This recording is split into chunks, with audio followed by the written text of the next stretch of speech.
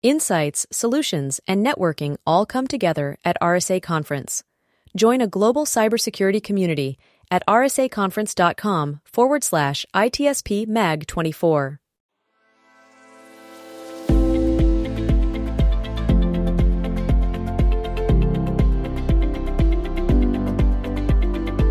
Welcome to the intersection of technology, cybersecurity, and society. Welcome to ITSP Magazine. Thank you for joining us for this conversation. Blue Lava is the first business platform for CISOs to manage their security program. Blue Lava guides security leaders to effectively measure, optimize, and communicate their security program with confidence and ease in one platform. Learn more at bluelava.net.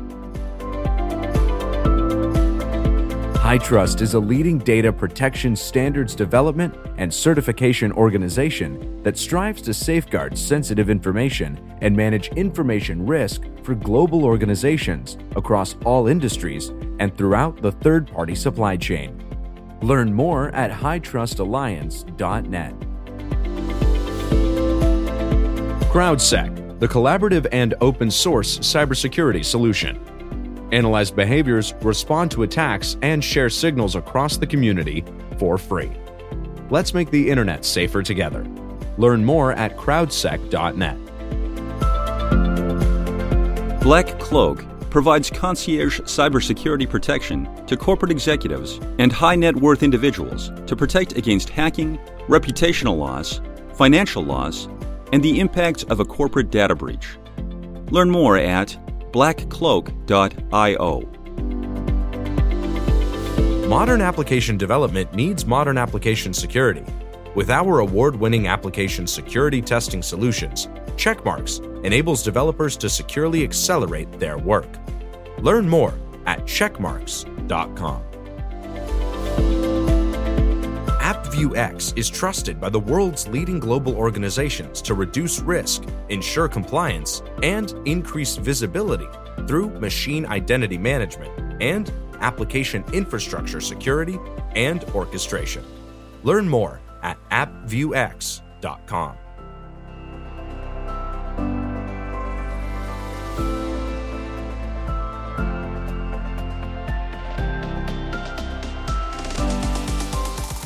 Marco.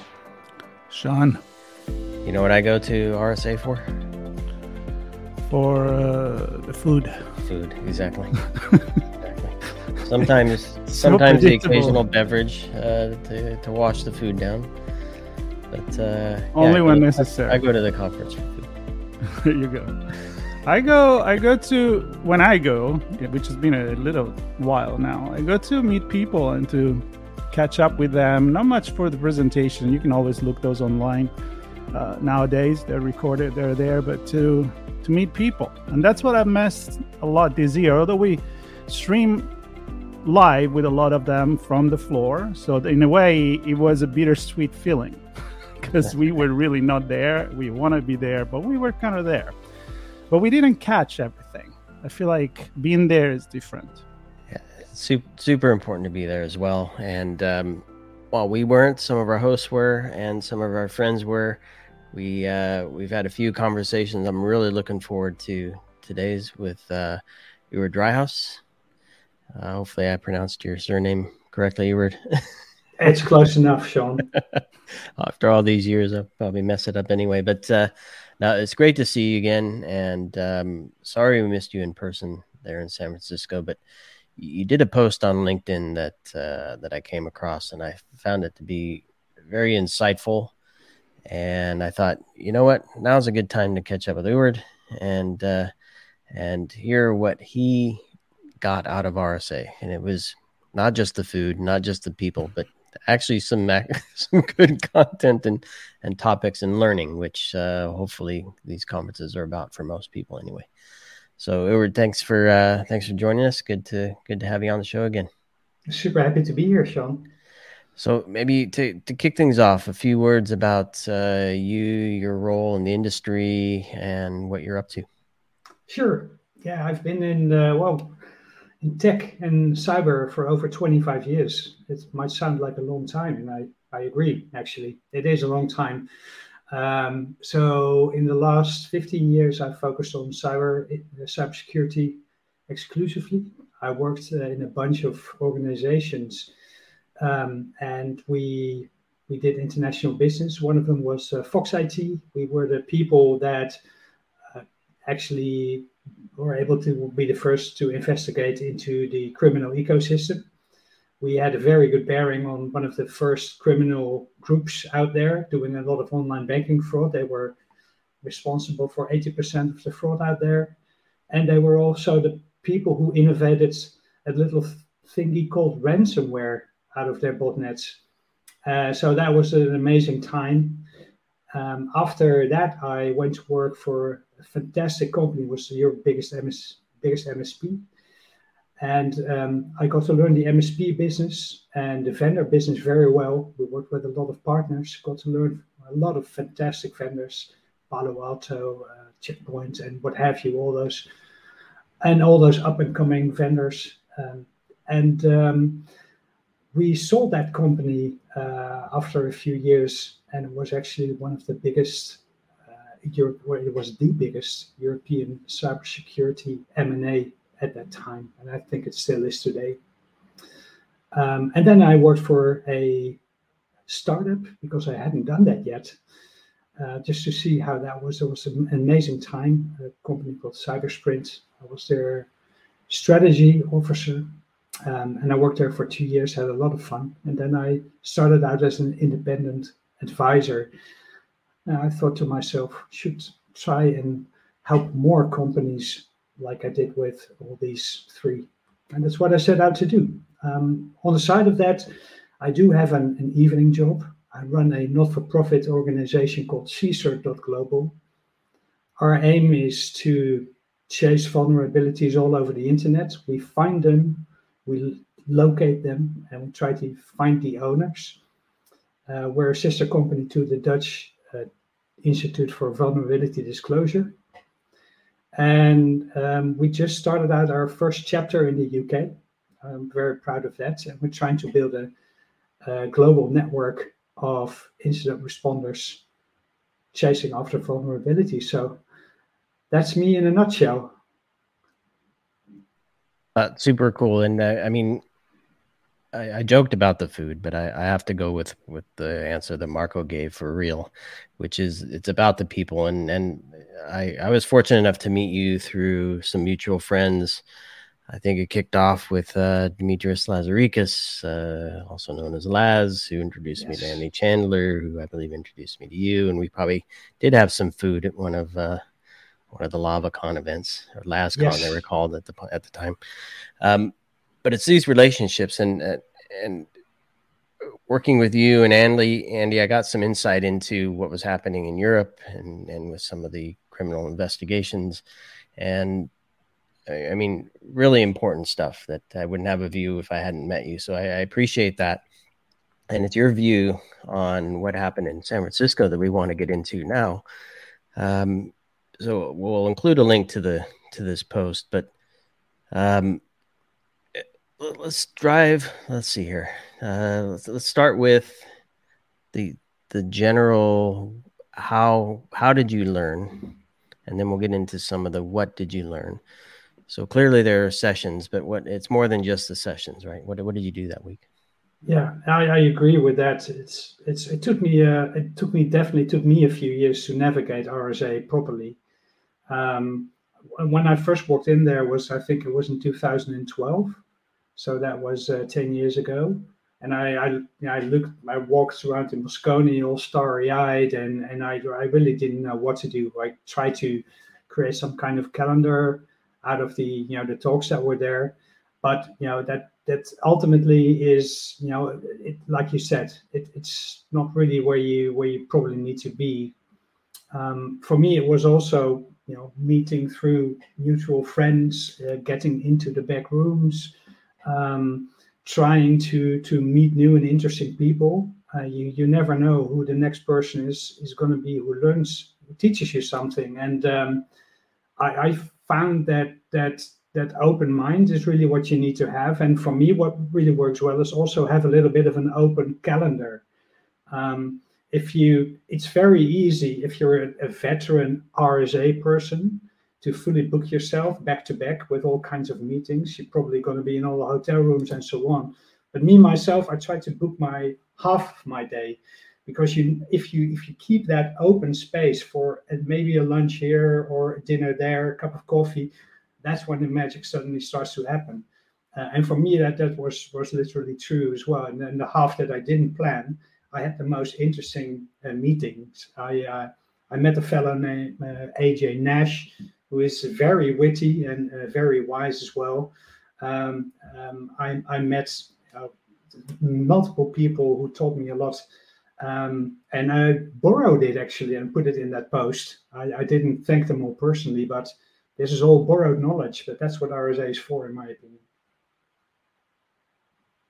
And that is so true. I mean, I still don't know how to navigate it. On the other hand, Sean knows exactly what to do there. I remember first time I went there was probably when you just follow the trail of the food.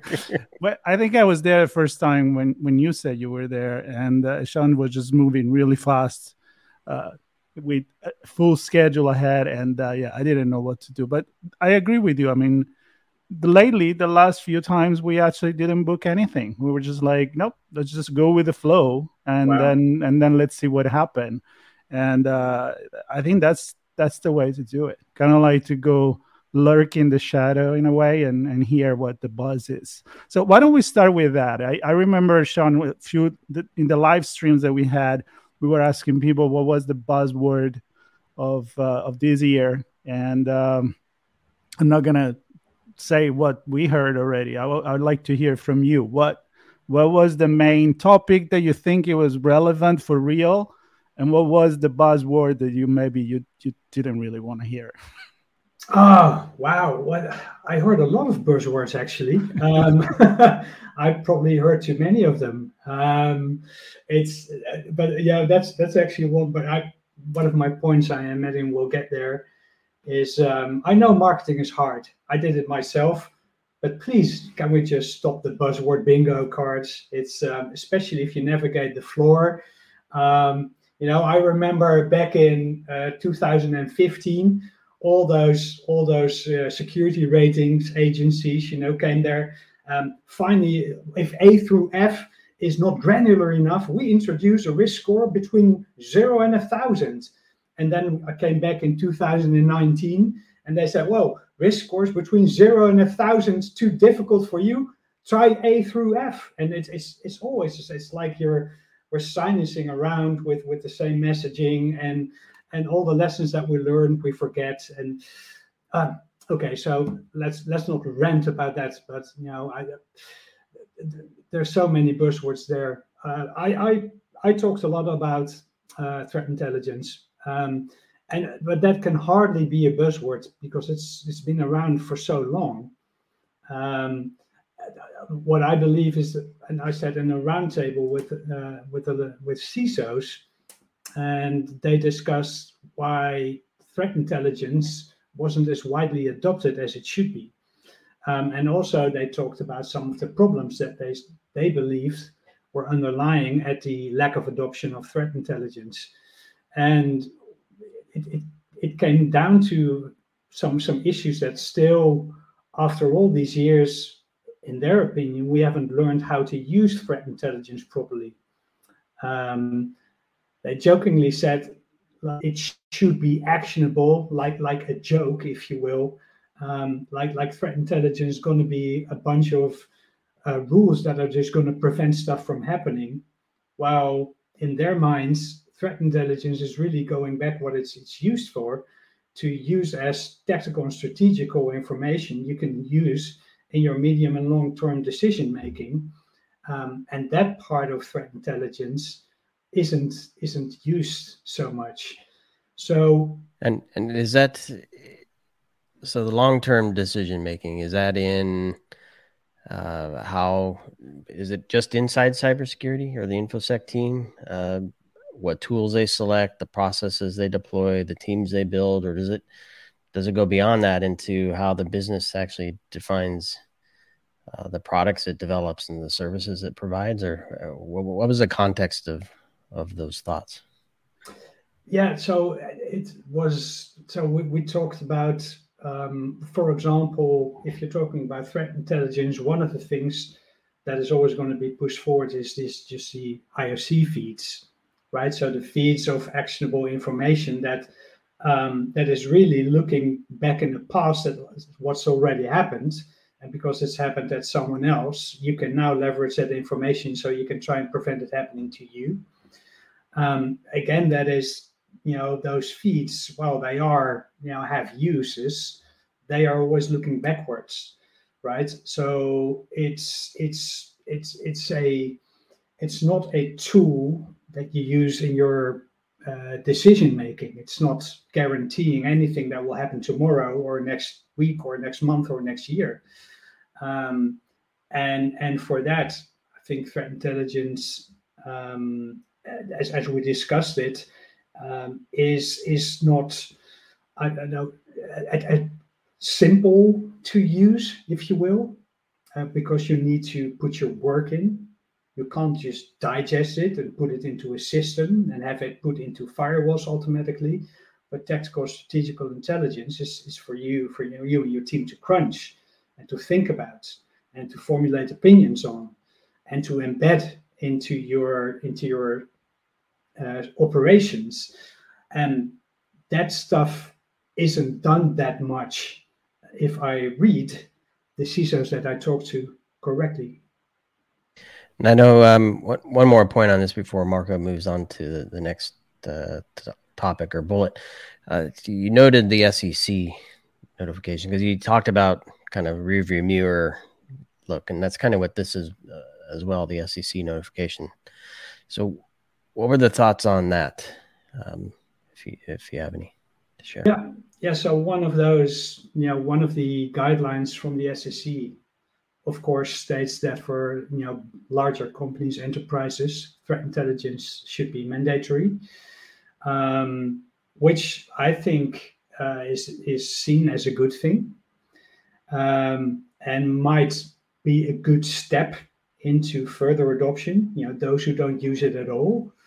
But again, the fear is, well, if you just use, let's say, the IOC feeds part of just the operational threat intelligence, it will not steer you and your security organization in any future-proof directions.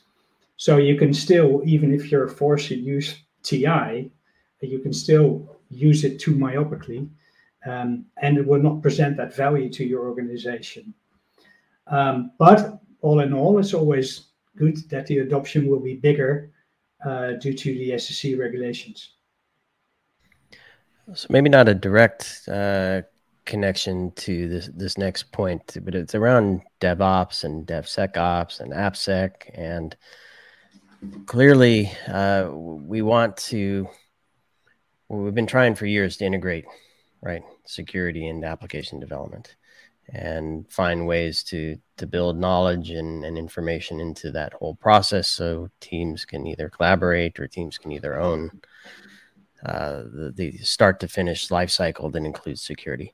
What was your takeaway from RSA in terms of AppSec and DevSecOps and that whole space? Yeah, I thought those were some of the most interesting developments, especially on the product and on the vendor field. And I must tell you immediately, like, because of the whole pandemic situation, I hadn't been to RSA for 2 years, so a lot has happened in 2 years. I know we didn't talk about this stuff 2 years ago, if I'm not mistaken, but today, if you're talking about the dev process, and again, all of this knowledge is borrowed by people smarter than myself, but they see a trend where devs have an increasingly bigger responsibility over their own efforts as a little shop delivering code.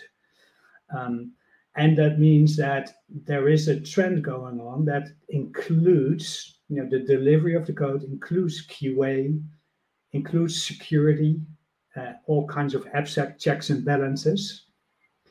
And there's a lot of new products and vendors out there that are playing into that trend.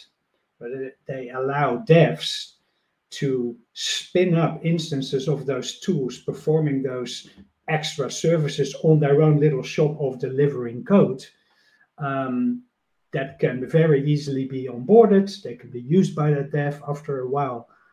Maybe 5 or 10 devs use it in a team, and that might be a good time for an enterprise account manager to give your organization a little call, because they see, hey, 10 of your devs are using this. And I think, that's where both the trending in development and a new business model that is, well, I was told by a gentleman that was a CMO at Palo Alto, was René Bonveny. He's actually a fellow Dutchman, has been living there for decades now. That process called product-led growth. And that is a methodology that he believes in very strongly. So, because that allows, let's say, the shopkeeper themselves to use the product without any sales or enterprise or whatever interfering, and only after the product is widely adopted because it has a lot of uses. It's targeted at the dev. It's not targeted at the dev's manager. It's not targeted at the procurement process and so on. So you bypass all of that. And he really believes in that. So I talked about it with some other sales leaders as well, by the way, more traditional sales leadership, who are used to doing those enterprise sales and just chasing down people, showing the value and so on. And they believe, well, in the end, if those 10 devs are going to use that product, you need to have a discussion with a salesman anyway, because that's when you want to have your volume license or whatever. And that's where your procurement comes in. That's where your compliance officer comes in, and so on and so on. So in the end, an enterprise sale is going to happen. So what they seem to think is, well, this PLG might be a very nice first step to accelerate entry into an organization, but it's going to require traditional sales to make the sale bigger, if you will. That's what they seem to think.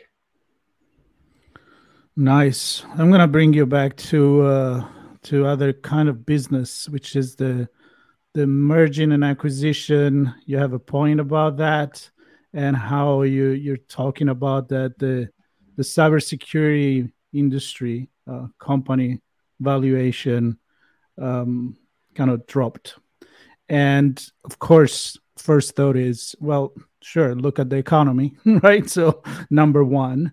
But also, I think maybe that connect to the fact that we need to leave this industry and invest in this business independently if it's a speculation or not. Meaning, are we at the point where actually we all agree that there is a great value for the business, and so it's a long-term investment for society as well? So just to maybe elaborate on that point. Yeah, I think that's a very good point, Marco. I would say it's too simple to just say, well, interest is going up, so money is getting more expensive. That would be a gross oversimplification, right? There's a lot of investment firms who still sit on a lot of money, and they need to have that money rolling around in order to do something for them. So I think the consensus is that there's still a lot of money out there for who's actually looking for it. And again, the word on the streets, this is just some numbers that have been whispered into my ear, that there's about a 20% valuation drop. This is total speculation, of course, because I haven't seen anyone doing the math. How can you compare today's valuations to last year's valuation or last decade's valuations? But that said, all of this investing is, of course, about feeling. It's about a gut feeling as well. And if the word on the streets is that cybersecurity value is dropping, interest rates are rising, then indeed investing in it, for a short-term big exit might be might be a little bit too opportunistic at this time. But long-term investments and investors who are willing to stick with an organization, willing to help them over many years to get further, that's absolutely fine. That's a-okay.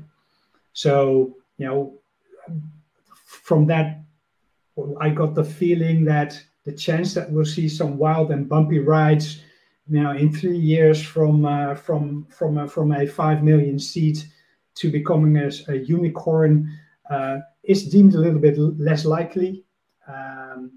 But in the long term, for those that require long-term relations with their investors, nothing really changes. I don't know if you got a sense of this or not, but so clearly investments help either create or extend a runway, right? So that there's some sort of exit. If the runway is short, almost too short in some cases, perhaps, does that drive the likelihood of M&A? And I know that there's been a lot of talk of there's so many companies doing very similar or the same thing, so we have to see some consolidation anyway. Did you get a sense that those two things are going to drive a lot of acquisitions? Yeah, I think that's very interesting. I did see wild Indians from my own vantage point, and again, there's absolutely no statistics behind this, but I did see some very interesting startups who have been acquired in order to be features of bigger companies and bigger products. And I do believe if you're a bigger company and you're lacking certain functionality, that they at this time would be scouting out those kinds of organizations to buy themselves into that kind of technology to include it into their platforms. I have seen that happening, but that's not a proof that it is a trend now, of course. But also, of course, and this is for me as a European, this might sound really, I don't mean this in a negative way or something, but it's very, let's say, putting in a lot of investments with a B round and a C rounds and investments of over several hundred of million is something that in Europe doesn't happen a lot. And in Europe, actually, is you see a situation more often where a company is actually earning money. So they're not losing money anymore on a monthly basis, but they're actually earning money from sales at a very early stage in their growth paths. It might be interesting, and I know that when you're used to looking at big investments and so on, maybe there might be one or two lessons to learn from some of the more successful European startups that became solvent very fast. Because I believe that there might be some kind of truth in the middle. Those big investments might be risky, but becoming cash positive too soon might be a risky approach as well. So somewhere in between those two strategies might be something interesting. Something in between. It's always usually that's where the answer is, right in between. A hot dog or a hamburger, something in between. Well, I was going more like a shade of gray between the black and white, but I go sure. with the two. Well, you can go with the buns example too. I go with the pancake between two pancakes. Yeah. And how you package that pancake or burger, that is important. That makes me think about the branding, the marketing. And we kind of touched already on this. Like when I say buzzwords, I know that usually don't come from the industry itself. It comes from those that are paid to market the industry.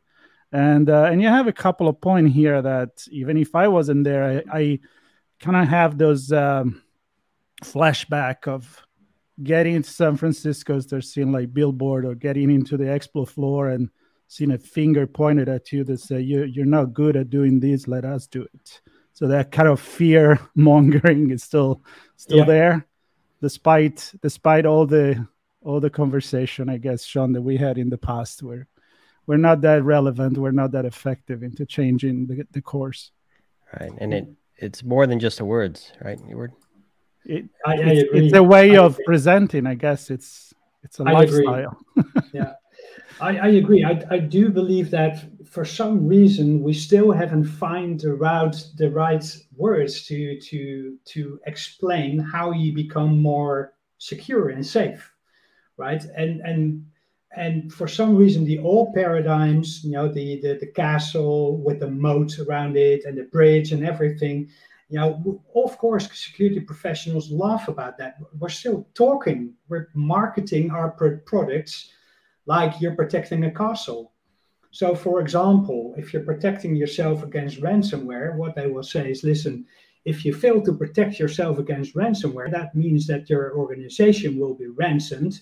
You might be going bankrupt and all of your customer data is out there. And that's what you want to prevent. You want to make sure that and that is a very tricky proposition, because on the other hand, the same vendors are saying, well, 100% protection is impossible. Everyone knows that you can do your best, but in the end they will get in. So you need detection. You need your NDR, your XDR, your SOC, because you want to make sure if they are in your castle that you detect them. So we're giving them two messages. You need to prevent being hit with ransomware at all costs. And secondly, you can't do it. So buy this expensive NDR, XDR product so you can at least maybe see the criminals walking in your castle. And why we haven't talked about more reasonable analogies, like, for example, talking about health, right? How do you, so let's talk about, not about ransomware like it is a break-in. Let's talk about ransomware like it is a health incident. Let's just say, and I mean nothing by it, I know many people who have suffered this, but let's just say, let's talk heart attack, right? It's horrible, you don't want it. I sincerely hope no one will have it, but how do you prevent that? It's going to the gym, right? It's eating healthy, it's sleeping well, it's hydrating, that kind of stuff. It's stuff you have control on, right? And we need to be talking about, because then we can start to share the message. We can do this. You can be in charge of your own destiny. No one can guarantee that you won't have it, but we can scientifically show you that your chances of being hit with such an event will become less and less and less. And this is how you need to do it. And this is how we can help. We can be your personal trainer. We can buy you technology like this wonderful drinking bottle, which has some light on it when I don't drink it, and so on and so on. Nice. Right? I think I have that same bottle. Yeah. And why we don't find these more positive angles to talk about cybersecurity, I don't know. But we don't. I could go with this for a long time, and actually, I want to suggest, Sean, that we do an episode about that, because I have a lot of analogy with how the general advertising industry used to present the problem and sell back in the 40s, the 50s, and the 60s, and how now things have changed. And the fact that you run this parallel between the conversation that we hear, and that's true. I mean, Sean and I, we hear what you just said. We know there's not the castle. Nobody talk about castle and preventing 100%. But then you go to the floor, and that's what you see. You go to the website, and that's what you see. So great point that I want to dig into for sure. Sean, what catch your attention here? We'll sandwich that between two other episodes. And a nice packaging with some golden arches, maybe. Exactly. And at risk of being negative here with this next point, cyber law. And I guess there's some positive news here. So we touched on the SEC stuff. I don't know if and you noted some European law activity as well. So I don't know if you want to touch on that, but then also white hat hackers and some precedents there, and obviously you're with your foundation. That's a very important topic for you, right? Being able to share information and not get slammed for it. Yeah. Now for us that was very big news because it's even something rather benign and something that happens like 10 times every minute. It's like the entire internet gets scanned by white hats, by black hats, by gray hats, whatever color hats. Everybody scans the entire internet because there are vulnerabilities. We want to find them. We scan RDP ports and so on. But something what you could use for benign purposes is criminalized in many countries. Right? Something like scanning. Some countries think about that stuff in a, let's say, in a modern way. They compare it maybe if you talk about a house and about a break-in. Well, if you just walk on the street and see your windows open, they think in terms of scanning might be something like that, and then informing someone that the window's open, not going in the window, not seeing what is behind the window, but just looking. Hey, there's a window open. Maybe you should close it. That's already illegal in some jurisdictions, and that makes stuff difficult. So when that the news about white hat hackers in the US no longer at risk of facing charges is to us is very important, because of course white hat hackers were always at risk, if you will, in the US, depending on who would read the message. If it were a modern person working for a modern forward-thinking CISO, they would probably be okay. But if it would be someone, let's say, living a little bit more in the past, you could be at risk of being indicted. So that now is probably the risk is now probably less. It's not zero, mind you, but that's very good news, especially for my foundation. And also, I think it's really important that from a lawful perspective, globally, we understand there's a difference between walking on the street and seeing there's a window open and informing someone, than climbing into the window, grabbing a bunch of papers that you find somewhere on a table, and then waving it in someone's face. There's a difference. And that's what I think we should recognize in law as well. The lawmakers should be a little bit wary of that. There's differences in that regard. And well, the SEC news was, of course, that was big news as well. Like the CISOs I talked to, they rejoiced at probably a wider adoption of TI, of course, as we discussed. There is in the breach notification law, there's a mention of 4 days. And also, this is interesting, again, from a European perspective, is in Europe, mind you, we have 3 days. So we need to work a little bit faster, if you will, to get all of our facts straight, to a little bit initial forensics and so on. But also in Europe, within those first 3 days, we should inform all the downstream victims. And this is something that was, for me, was a big takeaway from RSA. The SEC doesn't have that requirement. Right? So law no in downstream. the US, yeah, exactly. It's way easier to comply. Just get your facts straight. You have 4 days, and then you inform the SEC probably after 3 days and 21 hours with some of the initial knowledge you gathered. In Europe, after 3 days, you should have informed all of your customers. If you have 2 million of them, you should have sent 2 million emails. Right, so it's that simple, and that is interesting. I believe. I believe it's good that the SEC is pushing that breach notification law. I also think if you're finding difficulty to comply with that law, try to phone up a European friend who works in InfoSec, see how they do it. How they do it in 3 days, exactly. Yeah, exactly.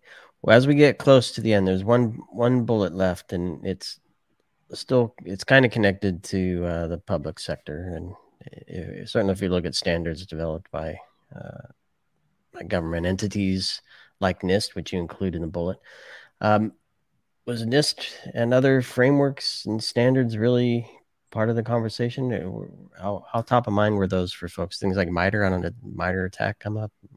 Yeah, for sure. Yeah, MITRE ATT&CK is still so popular, and it's. I heard MITRE ATT&CK. I heard them probably more being discussed than NIST. If I'm honest, of course, they have a totally different purpose. They're not comparable. But the interesting thing is that I got to talk to a few people from NIST, and this is why I entered that as a little fact.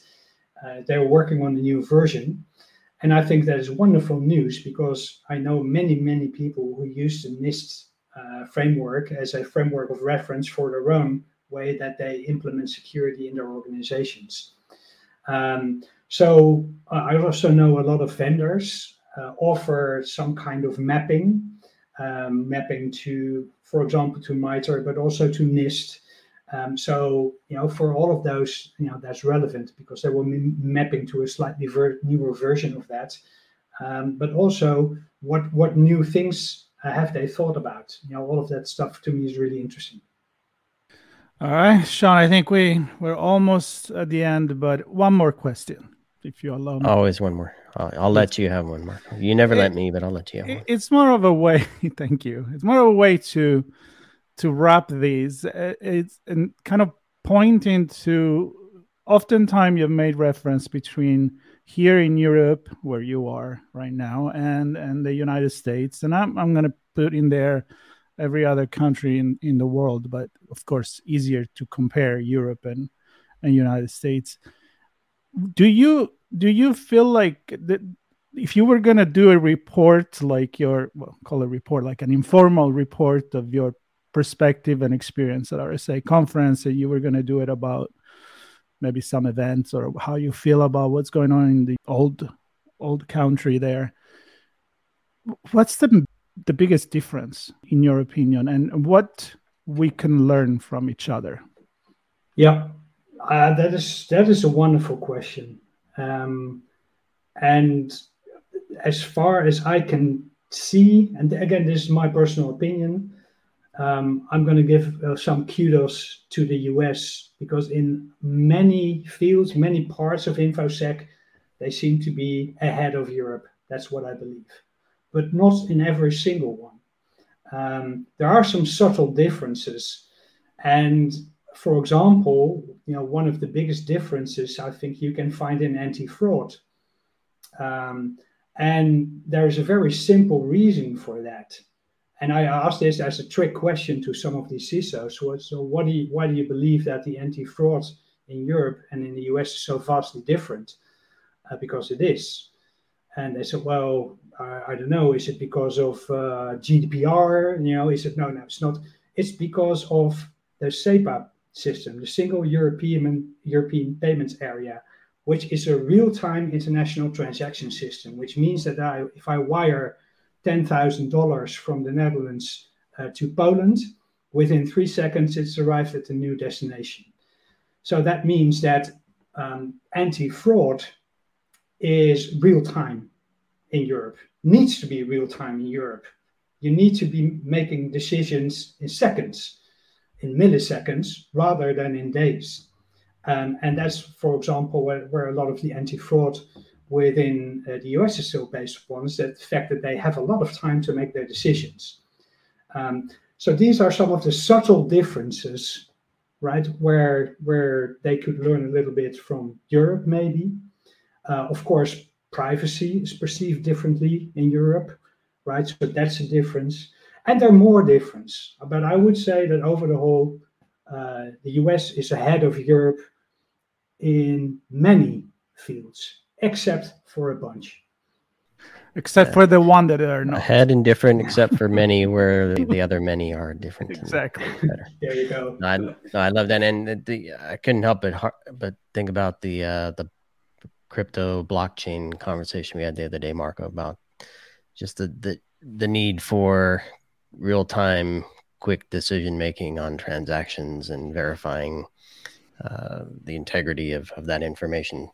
And it sounds like this payment system is very similar to that, but probably not on the blockchain nonetheless. But anyway, interesting conversation we had. I think that'll be out shortly for those who want to listen to that. But right now, I want to thank Eward for joining us today. And tons of information here, lots of points. I'm happy that you were able to take some time to walk through each of them with us, adding some color to the points in the post. Of course, for those listening, we'll link to the post, which will then obviously link you to Eward, and feel free to connect with him, of course. And anything else that we think is interesting, we'll include in the show notes here. Of course, stay tuned for all of our coverage. This is the last of this for RSA conference, itspmagazine.com/RSAC, everything that we discussed before, during, and after the event. And of course, we're kicking off our Black Hat DEF CON coverage as well. So be sure to find that and follow us on our journey to Las Vegas. So, Eward, thank you again. Marco, it's time for some pancakes. There you go. Thank you, Eward. Thank you so much.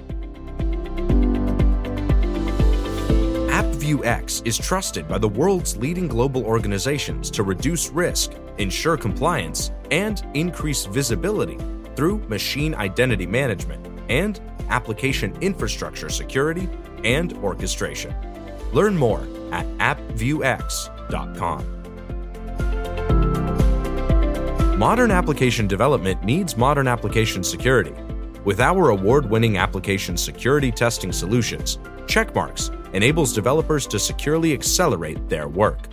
Learn more at checkmarx.com. Black Cloak provides concierge cybersecurity protection to corporate executives and high-net-worth individuals to protect against hacking, reputational loss, financial loss, and the impacts of a corporate data breach. Learn more at blackcloak.io. CrowdSec, the collaborative and open source cybersecurity solution. Analyze behaviors, respond to attacks, and share signals across the community for free. Let's make the internet safer together.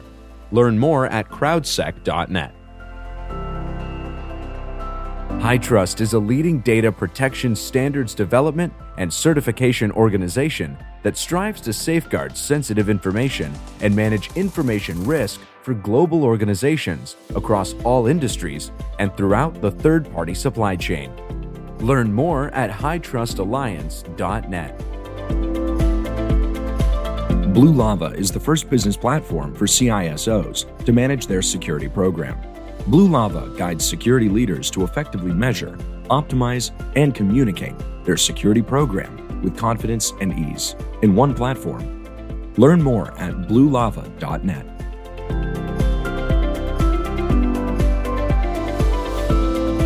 If you enjoyed this podcast, share ITSP Magazine with your friends, family, and colleagues.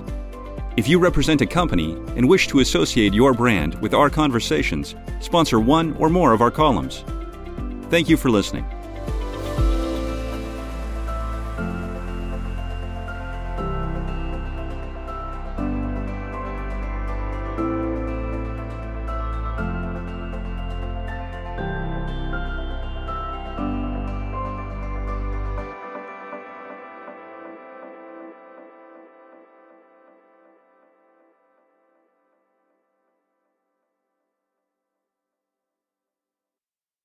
Insights, solutions, and networking all come together at RSA Conference. Join a global cybersecurity community at rsaconference.com/ITSP Mag 24.